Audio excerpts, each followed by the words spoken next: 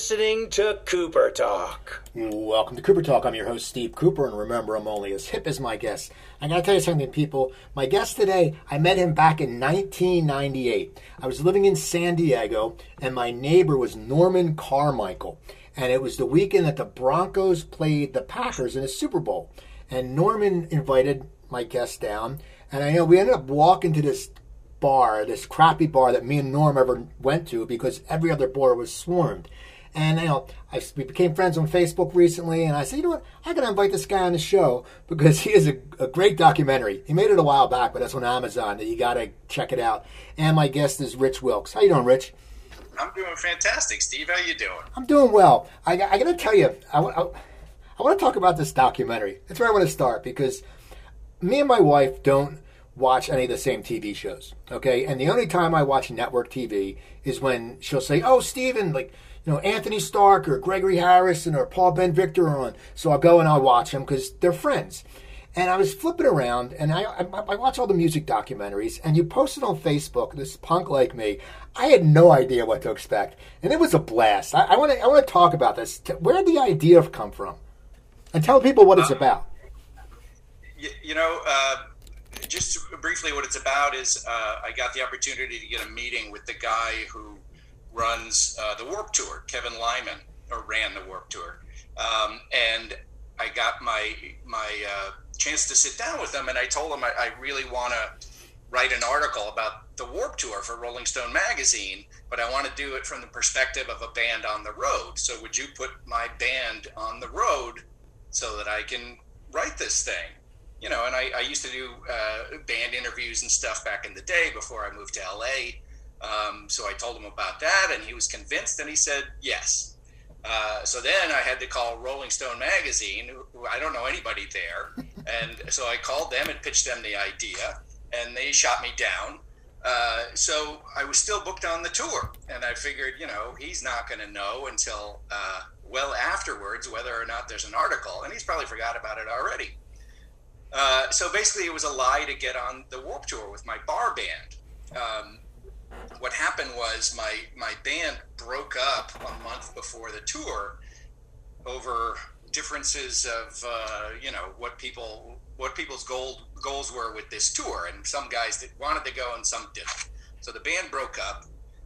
I was kind of bummed out. I still had the slot on the tour, and so 2 weeks before I decided to put together a new band, and I just sent an email out to everybody who wants to take a couple weeks off work and go tour America, and we'll put together this band and we'll just see what happens.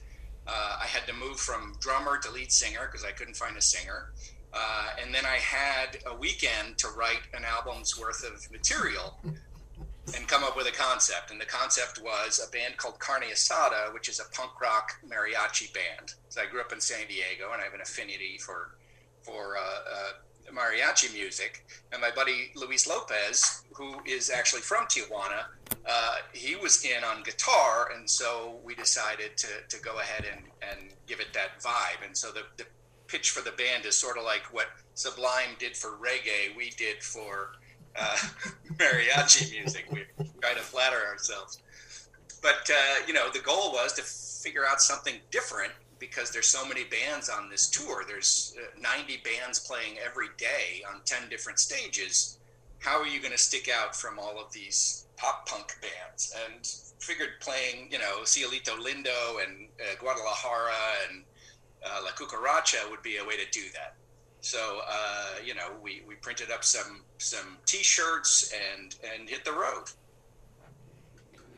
Now, what's fascinating is, and you mentioned this in the movie, and you talk about being on the road. Now, I did comedy from the late '80s to early '90s, and of course, I wasn't like you, who had a big tour bus. I drove in my little metallic maroon Fiero with another comic, and we used to call it, one booker called it we called it the satellite tour because you would drive from like Hagerstown, Maryland, like 150 miles to another place, and then come right back to Hagerstown. And you'd be going like so far out of your way. But for you guys, what was it like when you had the kick-ass tour bus. I mean, I'm sure other bands didn't have that kind of tour bus. Yeah, they're certainly not baby bands like us or fake bands like us. They were traveling in, we would see them out the windows of our air-conditioned bus, and they'd be sleeping on the roof of their station wagon in the middle of a field. And it's brutal for those guys, but they love it. The backstory on me is I'm a screenwriter, and I had right before the tour, I had a hit movie. It was an action movie with Vin Diesel called Triple X. And that's what got me, enough cred, I guess, to go and meet with Kevin Lyman. And because, I was 37 at the time, this was my version of rock and roll fantasy camp, so I wasn't going to cheap out on it. So I just went all in, and I spent the money on this tour bus, which was, they're not cheap, but, I'm fortunate enough to have that screenwriting job, and so I had that kind of money, because it was before I had all of my kids. So we just went for it, and we brought along a film crew, figuring maybe that's a way to recoup some of the money I'm spending on this thing. And it worked out. We went to South by Southwest with the movie. We won the San Francisco documentary, festival. We had a good time. We've had good luck. Now, I know your background's screenwriting. You're a kid from San Diego, I believe. I know you, Lou Norm, I think Oceanside, if I'm not wrong. What were you like as a kid? I mean, when you sit there, because I think you played drums, and so you probably have an affinity towards punk music too, else you wouldn't have picked the Warped Tour. What were you like as a kid? When did you know you wanted to get into the entertainment world? Because a lot of us are different. A lot of us, people go, hey, you're funny, but, you being close and me growing up outside Philadelphia, it's attainable. But a lot of people aren't, it's never attainable. When did you know? Like, as a young kid, did you sit there? Were you a creative kid? Yeah, I was a creative kid, but the movie business was a billion miles away. I grew up in New Jersey and then in Geneva, Switzerland, and then moved to Oceanside in sixth grade. So I didn't know anybody in the business until I got to college in Santa Cruz, where there was some kids from LA. And one kid's father had a job, I don't know what he did, locations, or I don't know what he did, but he worked on MASH. And I thought that was incredible. And it never occurred to me prior to that you could actually have a job in Hollywood. So based on my excitement for that, I looked into it and wound up trying to pursue it in college. And I would, in the summer times, go to LA and audition for game shows. And I'd be an extra in low-budget horror movies or TV shows, whatever I could get into. And that just made it more and more real. And it doesn't matter where you come from. If you're willing to work for free and spend long hours, you can figure out a way in, at least into the orbit of people that are working in the business. So, from early on, I was always writing short stories and things like that, and in school plays, but I had no real intention of doing any. I was on the track to be some kind of engineer, because my brothers are aerospace engineers and work on the space shuttle, and my dad launched some of the first satellites in the 50s. And that's sort of where I was on track to go, though I hated that world. I had no interest in mathematics or vector physics or anything like that. So when I got to college, I just put all my eggs in the writing basket, that and theater.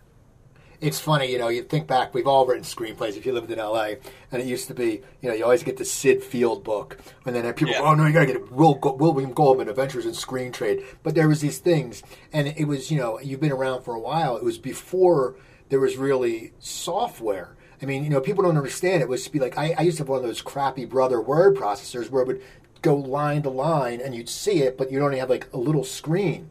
When did you write your actual first screenplay, and did you like it? Because I always hear, people write their first one, and they think, this is the best thing ever. Then they look at it a year later, 2 years later, and go, man, this really sucks. Yeah, the advice that I would give anybody is after you finish the first one, immediately go on to the second one and forget about the first one, because you're not going to write a great screenplay your first time out. And I know people do, and that's why those stories are legendary, but it's not going to happen to you. It certainly didn't happen to me. The first thing I got interest on was my sixth screenplay. and I just kept cranking them out as fast as I could in order to, you know, get better at it. When I started, it was a dot matrix printer, you know, monochrome display, all that kind of thing, and you couldn't, you know, PDF your file over to submit it to anyone. You had to go to Kinko's and print up dozens of copies, put them in envelopes, ship them off to agents and managers and whatnot. So yeah, it was pretty archaic back in the day, but I lucked into getting a career early in my 20s, again by lying to the Disney Corporation the way I did to the Warped Tour. That's how I got into screenwriting. What was your lie to Disney? It was, they had a fellowship program that they were offering. This was back in like 1990. They wanted to get,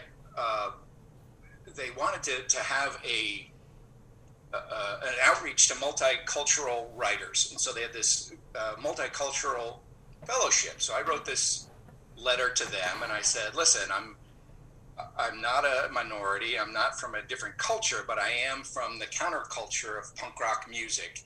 And would you consider my screenplay?" Well, the letter amused them enough that they read the screenplay. They didn't consider me for the fellowship because, you know, that would have been stupid.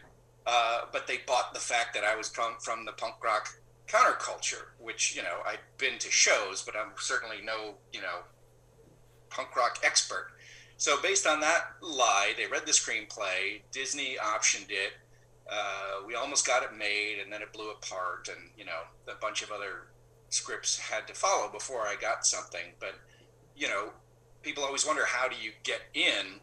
You just have to make up your own way. I don't think anybody can help you get in unless you know, your parents are in the business. It's just lying and cheating and doing whatever the hell you can to be creative to get your shit on somebody's desk, I guess.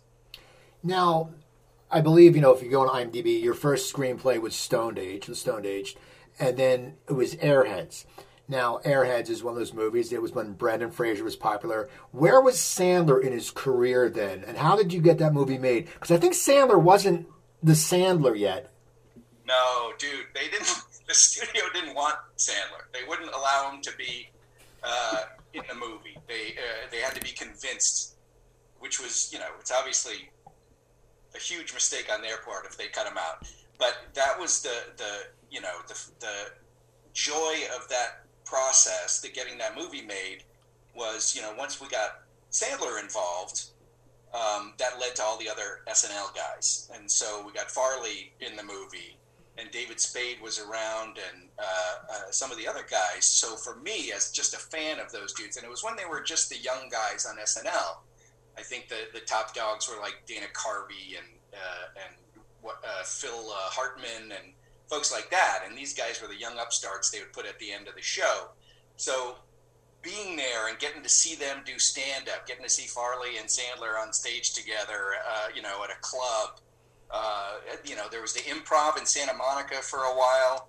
We'd go see Sandler down there. It was just fucking magical, you know? It was a dream come true to be in their orbit, and then to get to work with, you know, these other guys.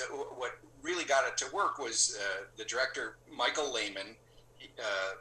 He had done Heathers, which everybody loves.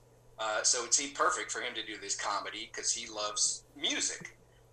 So he came in, got the ball rolling, and then somehow we got this miraculous cast where even in the small roles, we had Harold Ramis, and like I said, Farley came in for several days, and you know, between Ramis and Ernie, we had two of the four Ghostbusters. So with a cast like that, everybody, you know, really wanted to be in it. All the comics. So we got Michael McKean, and it was just an insane cast, an insane experience. The movie wound up bombing, but it does have an afterlife, sort of as a cable TV comedy people grew up with. Now, as a writer, what is it like? I mean, I don't know how long if the process is once you wrote the script, but as a writer and being pretty new, you must sit there and must get in your head that these comedy heavyweights are reading your words. Yeah, but was fairly cocky at the time. I think you have to be. You have to think your shit you're writing is good. So I was desperate to have people like that read it and get their stamp of approval. And the director was totally fine with me not being rewritten. There was talk of bringing in some comedy heavyweight to rewrite the dialogue or whatever. And they asked me, "Do you want that?" And I said, "No, I'm 28 years old, 27, whatever I was. Fuck no, I'm cocky. I want the sole credit on this thing." So no, I wasn't intimidated by anybody. And I'm still not to this day, whoever I get to meet that's a big shot, the less impressed by them you are, I think the better. They don't want to hear what a big fan you are and whatever. Just treat them like a normal asshole you'd meet at lunch.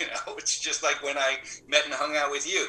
I wouldn't treat Dr. Dre any different. I did work with Dr. Dre briefly and treated him like, any other asshole.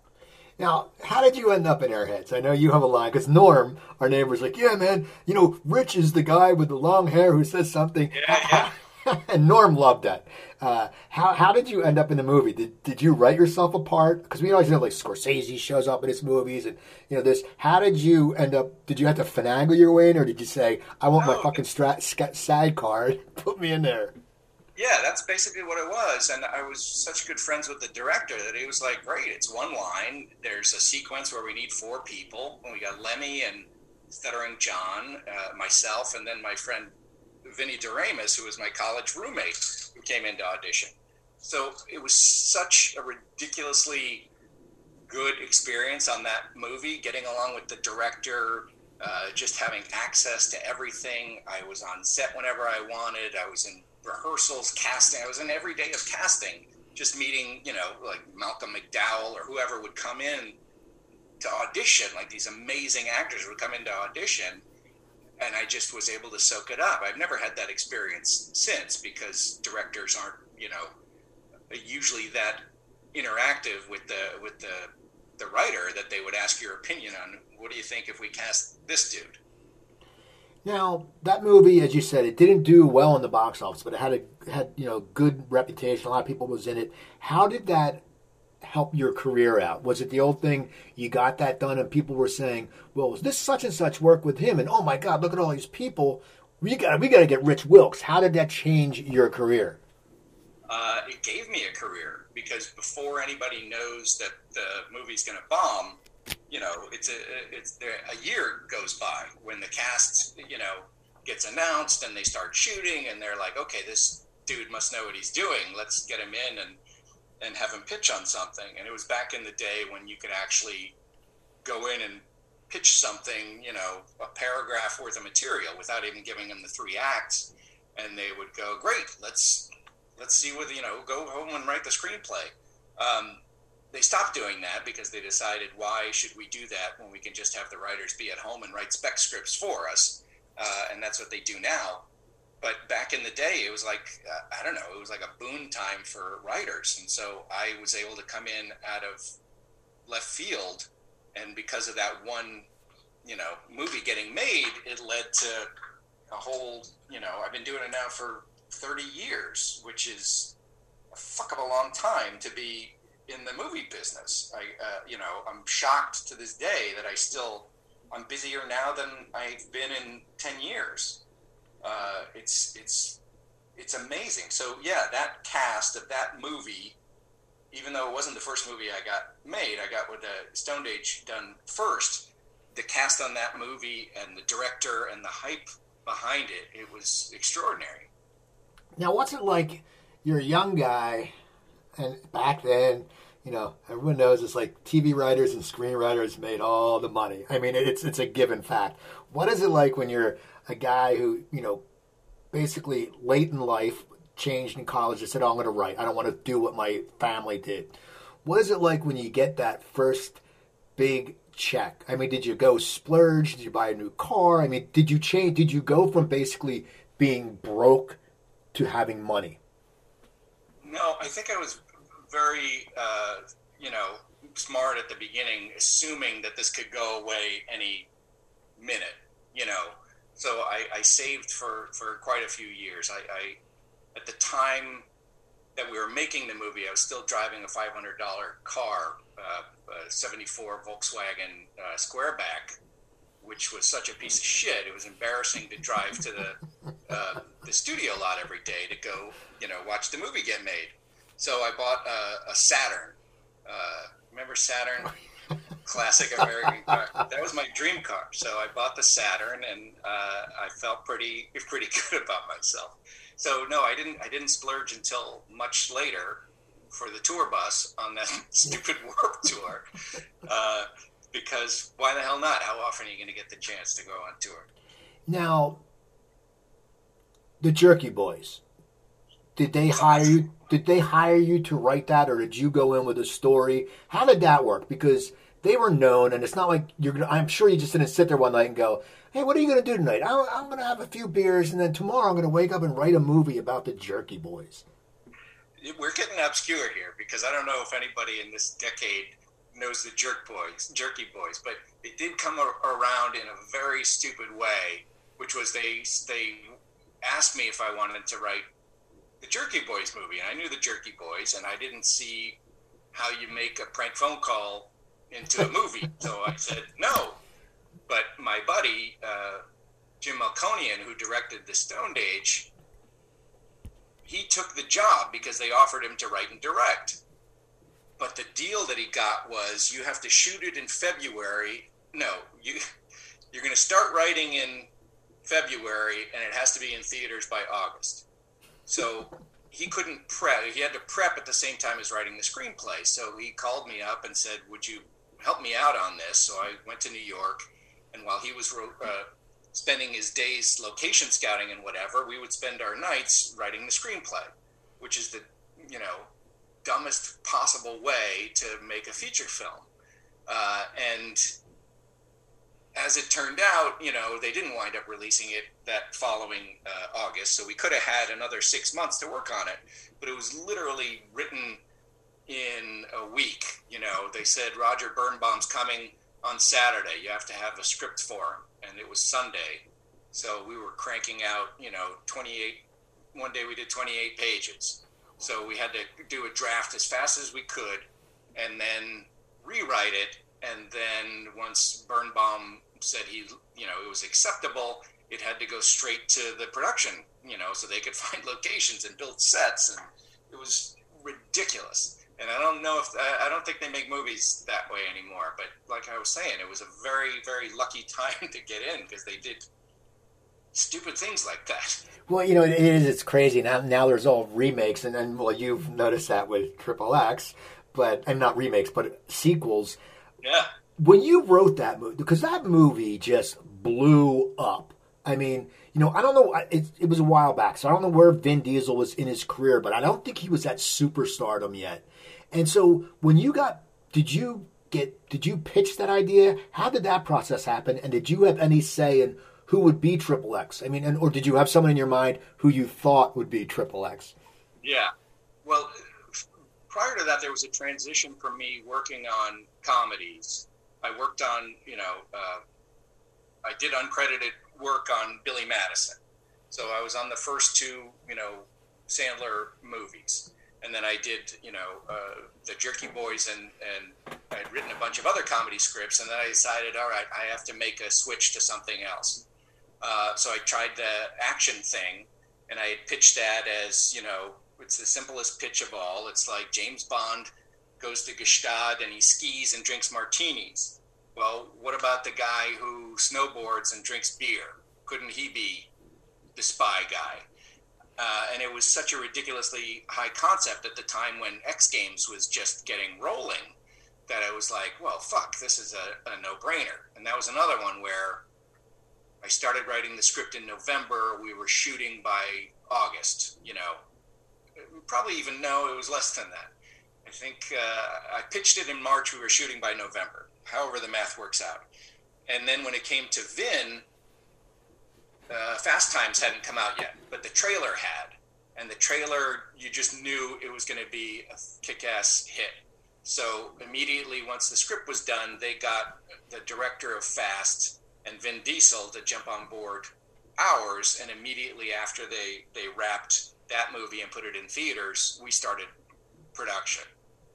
So I had nothing to do with the casting, but you couldn't have found a more exciting guy to cast in that moment, the moment before Vin Diesel breaks big with Fast and the Furious. And, you know, visually, the most intimidating, perfect, kick-ass kind of shaved head dude. And he was also, you know, a sweetheart. So, again, that was another ridiculous miracle that came together. You can't emphasize how much luck has to do with this stupid business, which, you know that as well. You see people fly up the ranks, and you see somebody who, you know, has a career that lasts 25 years, like Keanu Reeves, and then other guys from that same era that were just as huge don't have careers like that. I don't know why. You know, Keanu got, you know, a string of good fortune and got cast in movies that went through the roof, whereas the other guys got cast in movies that didn't hit for some reason. So I'm one of those, you know, lucky dudes who's managed to stick around. What is it like for you, you know, when you're the lucky dude and then Triple X is making a shitload of money? Do you keep your eyes on the box office, and are you thinking, because you know Hollywood, sequel, baby, sequel, and at least I'm going to get story credit. I created the characters. How does that work? How does it happen if you're involved in a sequel? Do you get first shot at writing that sequel, or do they just, and you can pass on it, but or do you still make money off the character? No, I was hired to write the sequel, but without telling me they had hired another writer to also write a script for the sequel. So we were working on it simultaneously, both working with the director. And it was kind of a fucked up, you know, thing to do, to not tell me there was another script. And since we were both working with the same director, it felt like we were cross-pollinating, because there was things in his script that were in mine and things from my script that were in his, you know, in general terms, not specifics. So at the end of the day, they chose his script and I got the story by. But this is how stupid Hollywood relationships are. On the first one, I was a hero. When it came to the second one, I got characters created by credit, but they put it in the end crawl. I was between the truck drivers and the catering people. They stuck in story by. I didn't get the Bob Kane, you know, created by for Batman. They were mad at me at that point and stuck me back there. The thing with Triple X that was a disappointment was I went to the, you know, on Friday when it opens, you have a meeting with the marketing department, and this guy comes up to me from marketing. He's like, "You don't have no idea what's about to happen to you, do you?" And I go, "What are you talking about?" He said, "This movie's going to open north of 75 million. And I was like, holy shit, that is unbelievable. That was unheard of back then. And it didn't. It opened at 45 million. And so it was perceived as a huge disappointment, because word had gotten around. The studio had been bragging that it was going to be 75 and it was 45. So it wound up making a shit ton of money in the long run and overseas. But, you know, you'd think that it was like, let's count the money as it comes in, and boy, my career's taking off. And instead, it was perceived as a letdown, which was kind of which was shocking to me, because they went ahead and made a sequel, and still it was hard for me to get a bunch of jobs after that. It's so crazy like that. It's so fickle. Now, you've also directed, though. You directed the movie you wrote. How did that come about? Is that something like a passion project you had, like when you did Punk Like Me? Or, you know, and that was a very good cast in Glory Days. Oh, God, yeah. It's a movie called Glory Days. It was an independent. We shot for, you know, under $1 million. The lead was Ben Affleck. It was his first starring role. The co-lead was Sam Rockwell. And then Brendan Fraser came and did a cameo, and Matthew McConaughey and Alyssa Milano was in it. Spalding Gray. It was, you know, John Rhys Davies from Raiders of the Lost Ark. It was a phenomenal cast, but that also was in that dumb period where they figure if you got, you know, a movie made, you must know what the fuck you're doing. And I in the first 2 years of my career, how many movies? It was like I I want to say 3 or 4 movies made, or greenlit anyway, and I had a ton of writing jobs, and they just assumed then that I would make a good director. And my agent at the time, Chris Moore, said, I'm going to quit being an agent and I want to be a producer, so why don't you direct this script that you wrote? I had never thought about it. And he said, I'll find the money, you direct it, because I believe in you. And I was like, well, fuck yeah, I'll take a shot. And it was back in the day when you could, get $700,000 for putting together some crazy independent movie. This is at the time, Linklater and Tarantino and Soderbergh, and they were always looking for the next big, indie guy. And I, was fortunate enough to fall into that scene as well, though with less success. Now, yeah, but you still, you said after Triple X you thought you were going to get all these jobs after the sequel. What happens, and as a writer, how do you deal with that? Because it's like anything, I did comedy for a long time. When you had a shitty set, you had the 11 o'clock show. You can redeem yourself, or you have a week of shows, so you have 10 shows, so you take a crap on the fifth show, and it's hard, but you can come back and redeem yourself right away because you're good, or else you wouldn't be booked. When you said after there was a fail, it wasn't a success because it only made $45 million, which is still a great opening back then. Did it sour the town on you, and then how did you keep with it? Because you're still a young guy at that point. Right. What happened was I got a decent size job after that. I was going to do the Castle Wolfenstein movie based on the video game. So I spent a year and a half on that, and it wound up not getting made. And in the meantime, Triple X 2 had come out, and it had stiffed so badly, it grossed like south of 25 million total in its box office run. So that was also a factor. And in fact, after Triple X, it took me 17 years to get another movie made, which is a dry spell like no other. I had really good luck in the first decade of my career, and then 17 years without getting a movie made, but I stayed employable somehow because I wrote a string of movies that almost got made, and, they made good writing samples, I guess. Now, were you getting paid for those movies? Yeah, but it was the kind of movie, what I really wanted to do after Triple X was not do a bunch of more action. So I went after the Motley Crue biopic, The Dirt, based on their book. And I got hired on that in 2002. But the deal is, if you're going to do a movie like that, if you're going to write another action movie, they'll pay you 6 figures. When you write The Dirt, they're going to pay you $50,000, and it'll take you a year and a half, 2 years to complete the process. But that's the price you pay for doing, something that you think is interesting. So I really wanted to make the transition to that, and that's what I was concentrating on, those kinds of movies, and none of them got made. But early on, starting back in 2004, the first draft of The Dirt, David Fincher wanted to make it. And so we went down the road with Fincher, and then eventually the script, the whole project blew up, and it took, like I said, 17 years for it to finally get made. But the cred of having, Fincher attached and almost directing the movie helped me out. So I was able to write a string of, low-paying artistic movies that didn't get made for the next 15 years.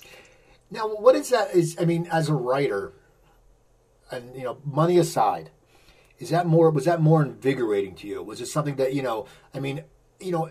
you're going to do your creativity, an action movie, you're going to get the big bucks.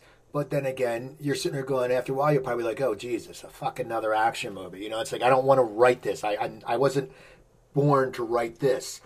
What was your psyche as you were writing these projects? Were you happy? Yeah, I was ecstatic doing those kinds of movies. And I love the action movies, but it was sort of like Tom Hanks wanting to graduate from silly comedies to becoming, Jimmy Stewart of his era. And it takes a lot of, balls to make that switch. And some people, most people can't make it. And so I figured every time, if I got a hit action movie, great, that's my time to pull off something like The Dirt that'll put me into a different, group of movies. But I was still, every other script I was writing was a big action thing that also didn't wind up getting made. So I wrote a movie early on for Marvel, which was,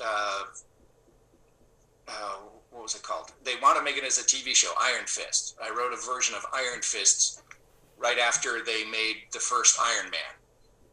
And then I worked on the Kung Fu movie for Legendary, which was also had a director attached, and it came close, but then it blew apart, and I guess now they're doing it as a TV show. So I was still managing to get on those big projects every, 2, 3, 4 years. But most of the time it was these meager paying, really awesome projects that unfortunately we never could get made. Now, you said you went after The Dirt. Was there no interest? And I read the book. It was a great book. I love Crew. I'm one of those people. I sit there whenever I get a metal musician. I was talking to Chip Z'Nuff one night. I was like, well, enough's enough, and then you get to know people, and it's just cool because when you listen to that music, and all of a sudden you're like, oh my God, I'm talking to it was great. So you said, was no one in the making that book at the beginning, and did you decide to go after it, or how did you get connected to The Dirt? I don't remember how I first heard about it, but the advantage of having it was right when XXX, it was right before the movie came out when everyone thought I was going to make $75 million. So I was kind of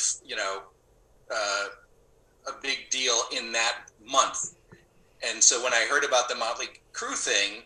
And they said, "Really, you're willing to write this for this amount of money? Great, you're hired." They were very excited to get me at that moment, and so it wasn't difficult to get because they just figured, "Wow, we're getting an action movie writer to write this thing. He must know what he's doing."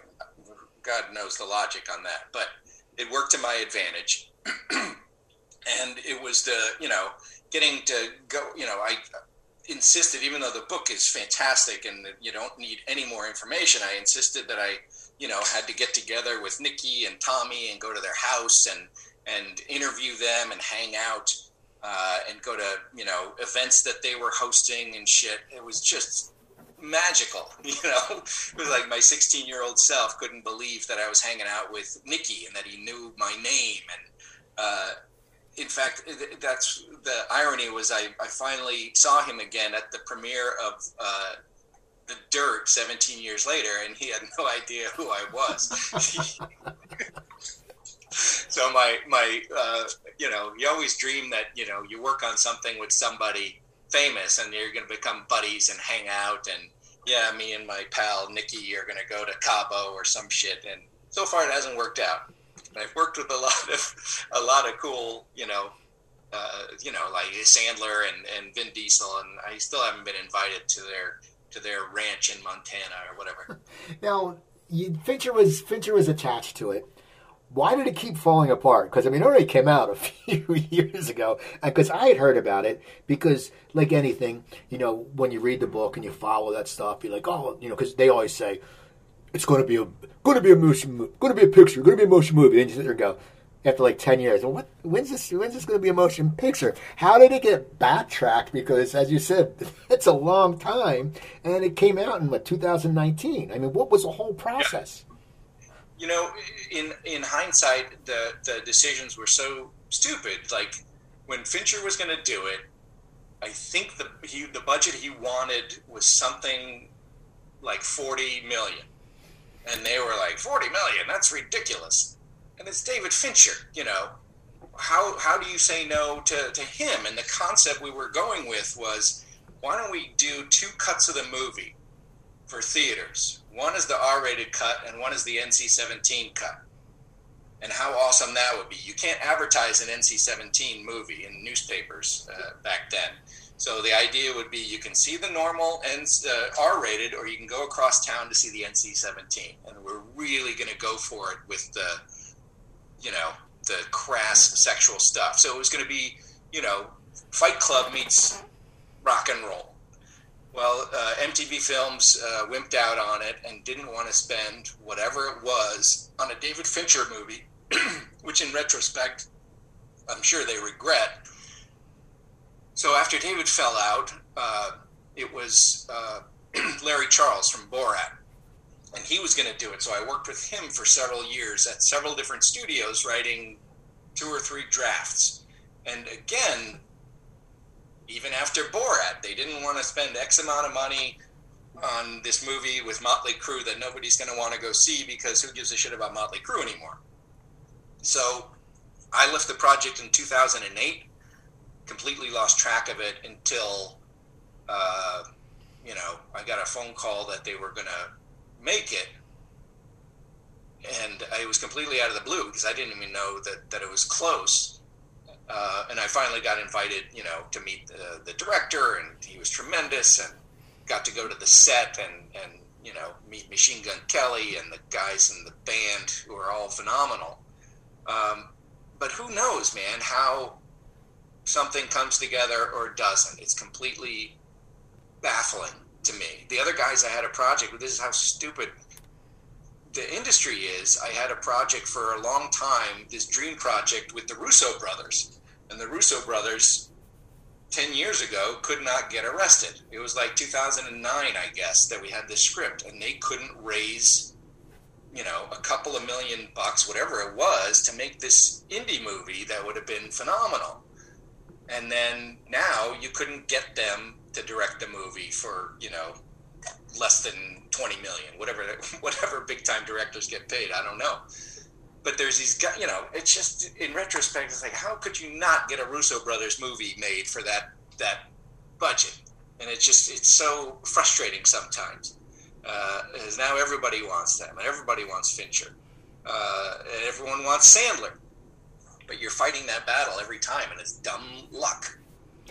How different is the script for The Dirt that you wrote that was supposed to be shot in your guys', 2 different versions that you wanted it? How different was it now? And this sounds weird, but, because it is still rock and roll. But, there's going to be people that are going to watch The Dirt and bitch, like say, oh, yeah, they're misogynistic, and things change. And, of course, it's like, well, guess what? That's what heavy metal was. Read any of these books. Guys putting their dick in a burrito to go sleep with someone else. I mean, that's the way life was back then. How different did your script change? And did you have to actually tone it down a little bit because of what people are so nervous about that will happen? Well, another writer was brought in, and she was amazing. So I had nothing to do with the Netflix version of the movie. They just took my early script from 2004, the Fincher one, and she rewrote it. And what happened was, if you went on even a page count, half the script was hers and half was mine. They literally had my same scenes from 2002 in the 2019 movie, and then the other half of the movie was hers. And their big, what they wanted to do, Netflix and I guess the whole production team, was to make the guys in the band likable and understandable and sympathetic, despite the fact that they were these, incredibly misogynistic assholes who did whatever the fuck they wanted. Whereas in my version, I didn't care if you liked them at all. I was happy if you hated them at the end. And I think so was Fincher.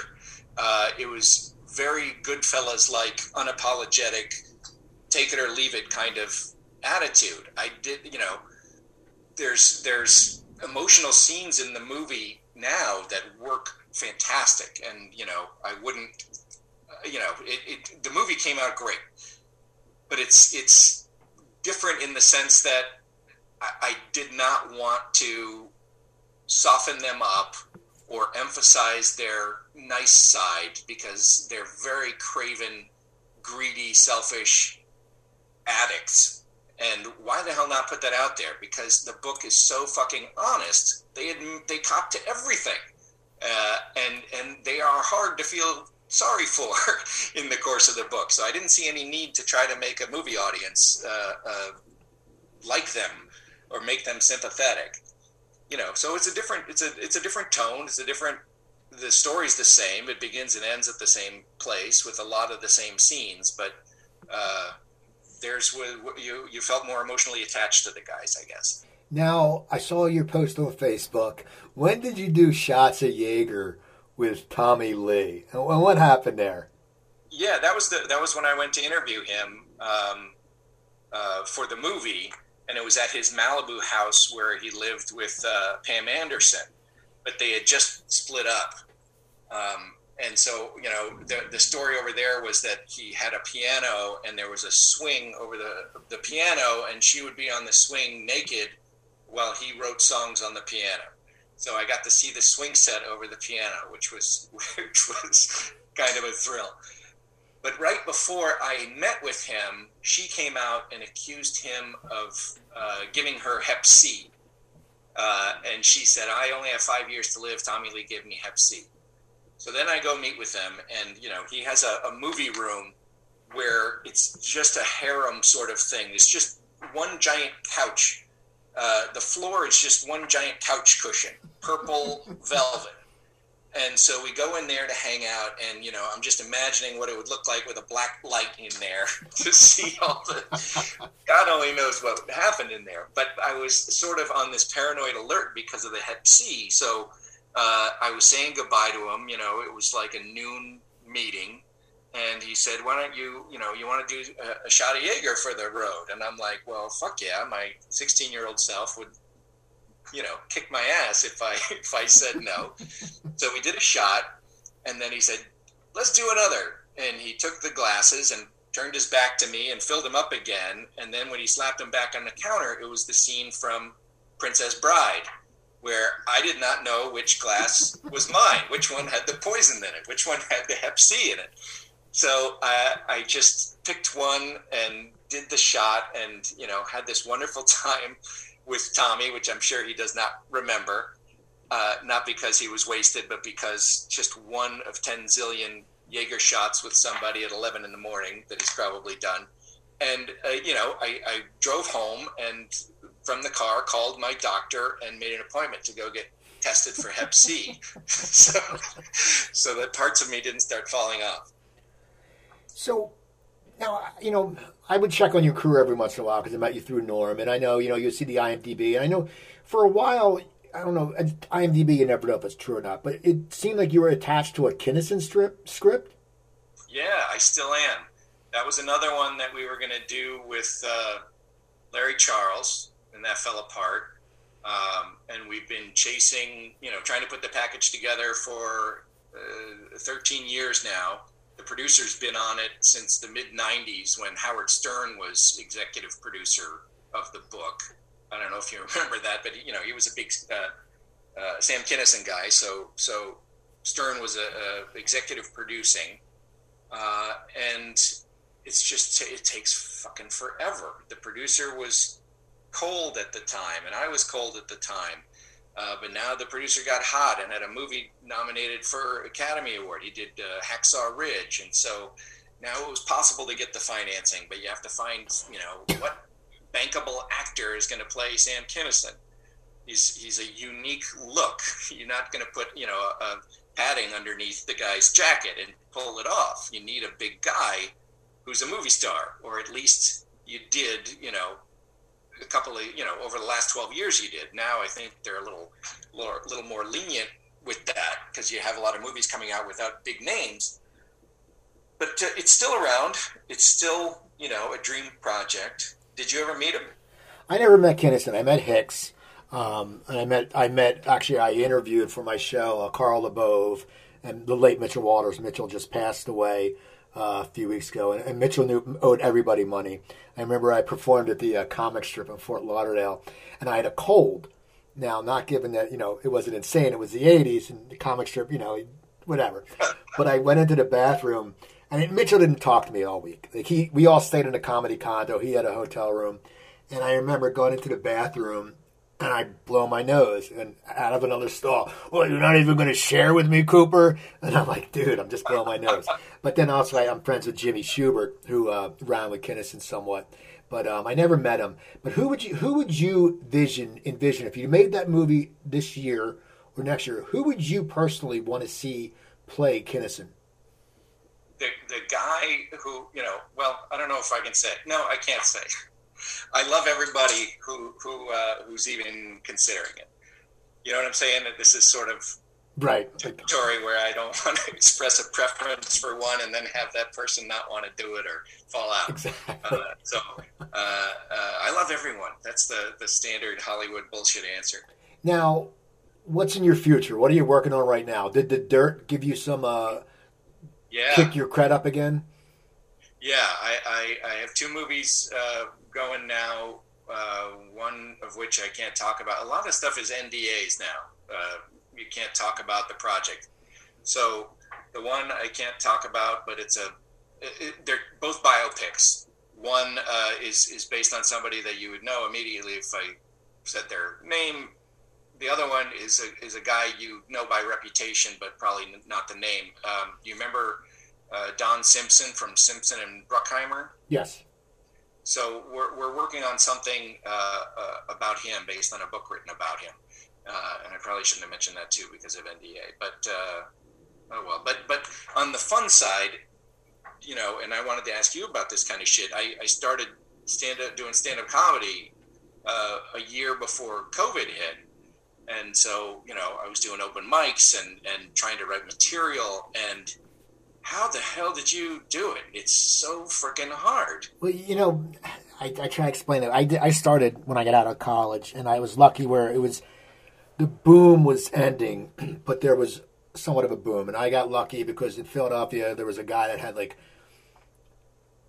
11 or 10 clubs. And I was working the clubs in Philly, just busting my ass. And then I worked the door at one of the clubs, and I would do weekend spots. And one of the acts was a very Grover Silcox, very popular comic in Philadelphia, nicest guy, great friends with Harry Anderson back then. Grover took me on a gig for this booker, and the booker then said, "Oh, Grover said you did great." Gave me 35 weeks of work. Now, given it was weekends, but still it was like $200 a weekend. But you're a comic, so my comedy got so good. I got tired of it. I got tired of the road. I occasionally do it. It's funny. I know a guy who I met when I used to come back to visit my wife, and I would book myself at clubs just to have fun. And he books this one like pizza place. It gets a good crowd. He's like, "You want to headline?" I said, "Sure." So I'm going on stage, and I got to do 40, 45 minutes. Well, I've done maybe a 30-minute set and a 15-minute set in a whole year. And so it's something that, well, for me, because, you got to figure I was doing 250, 300 shows a year for 6 years. So it doesn't leave your blood, just like you when you write. And there's a difference when you would go out on the road and you would have a half an hour, even though you'd book yourself, you only had 20 minutes, you had to make it work. And you would write, and no one gave a shit. You're not going to get canceled from a guy Keith Gisser gig in Huntington, West Virginia. No one cares. So it was fun. For me, it's fun. A lot of times people are like, "Why don't you do it more? Wherever you get on stage, you do well." Honestly, for me, I'd rather just chill on a Saturday night and drink a few beers instead of driving an hour. I don't, but keep doing it, and hopefully it will come back, and it's good, so keep it up. The part that I can't get over is the silence, and when I'm doing my thing, if there's not a laugh, then I immediately go into the next bit, and I wind up rambling straight through the whole open mic. I just do open mics, but I've been told that you have to learn to enjoy the silence. Yeah, that's the thing. I always worried about the silence, and then it's after you've done it for a while, that hey man, if you go on stage and you do a 30-minute set and you get laughs 26 minutes of it, no one's going to be pissed off at you. Now the performer and the artist inside us gets frustrated. I used to get pissed because I'd be like, "That joke is funny," like, "Fuck you guys, that's funny." But you have to get over that, and after a while you do enjoy the silence, so you'll be fine. Yeah, I started to, in my head, I started doing a 5 count to try to have a pause between because sometimes you get a delayed reaction where somebody will chuckle 2 seconds after you finish the joke, and I'd already be on to the next one. So I started counting to 5 in my head, and that was starting to work for me, and then COVID hit. You'll have to get. Believe me, I've talked to so many actors who've been doing comedy for 30 years, and they're like, "Oh my God, we forget our act." Just keep doing it; you'll be fine. I got one more final question for you. In your career, how has your writing style changed at all? It's gotten better. I hope. It's so interesting. And it just sounds like name dropping, but I wound up working with Fincher after The Dirt. I worked with him for 8 years or so, and that was like going to film school. It was completely. I'd give him a script, and I'd know. He'd go, "This thing on page 72 that scene is bullshit." And I go, "God damn it, that was the one that I faked my way through," and he fucking saw it. And it caused me to rethink everything I was doing, trying to make things more succinct. The biggest challenge to me as a mature adult is trying to be emotionally honest and to put myself in the scripts, which I've never done before. It's always been about other characters, but there has to be a way, even with a Marvel movie, to put your own personality, your own fears, your own, loves into the mouth of some fictitious character. And I've always been scared of that. The honesty part is what makes a great writer, or a great performer, a great performer. And that is the single hardest thing to do. And it's why I picked up stand-up, because I figured, you're fucking all by yourself up there. You're talking about your family, your kids, your whatever, completely naked and exposed. And that's, the kind of comedians that I love do that kind of thing. And I was trying to get to that, to be able to force that into my writing. Because even after, writing for 35, 40 years, whatever it is, I'm totally struggling with being honest. Are you an honest comedian, or are you a joke comedian? I became honest later, but I never really got into honest as much, because everyone always said I was a really, really strong joke writer. So once again, you get used to getting the laugh. You get that crutch. When you hear that crutch, man, when you're just killing. But then now, as I've done it, I was doing the show for my buddy. I just went in a whole story. I'm not going to go into it, but how I, because I had a heart condition and it affected me, and I had to get Viagra, and Viagra is expensive. So I went on this tangent about getting Indian Viagra through a website, and the bit was great, but the crowd was just looking at me, and I was like, I sat there, I just kept going. I was like, the hell with it, because I had done 20 minutes they loved. I said, if I lull for 5 to tell a Viagra story, so that's it's as you develop. It's like anything, you change, and I've never been able to be as honest as I want, but then again, I'm not into stand up like I used to be. Yeah. I mean, the trick obviously is to make it intensely personal and honest and hilarious at the same time, the way that Chris Rock or whoever does. Those are the guys. I mean, Kinison was incredibly honest and vulnerable, even though he was brash and loud and obnoxious, which is what made him fascinating to me. So, yeah, that's what I'm working on. All right, well, you're good. It's good. It's good to talk to you. If people know, if you have Amazon, I'm telling you, go watch Punk Like Me. I really enjoyed it. And I watch all these cool, I love music documentaries. And you'll get a message from it, where you just watch it. And, if you don't, whatever. But are you on Twitter? Do you do any of that stuff? I do Instagram and Facebook. But yes, Punk Like Me is on Amazon Prime. You can watch it for free if you have Prime. It's only 82 minutes long, not that big of an investment. And if you don't, if you're not interested, just click on it and let it play while you do laundry so we can get the views and get on Amazon's radar. So people, go check it out. Go to IMDb, check out Rich Wilkes. Look up his stuff. Go to my website, coopertalk.net. You can find over 840 episodes there. Email me, coopertalk.net. Twitter's at CooperTalk. Instagram's at CooperTalk1. Remember, I'm Steve Cooper. I'm only as hip as my guest. Don't forget, drink your water, eat your vegetables, take your vitamins, and I'll talk to you guys next time.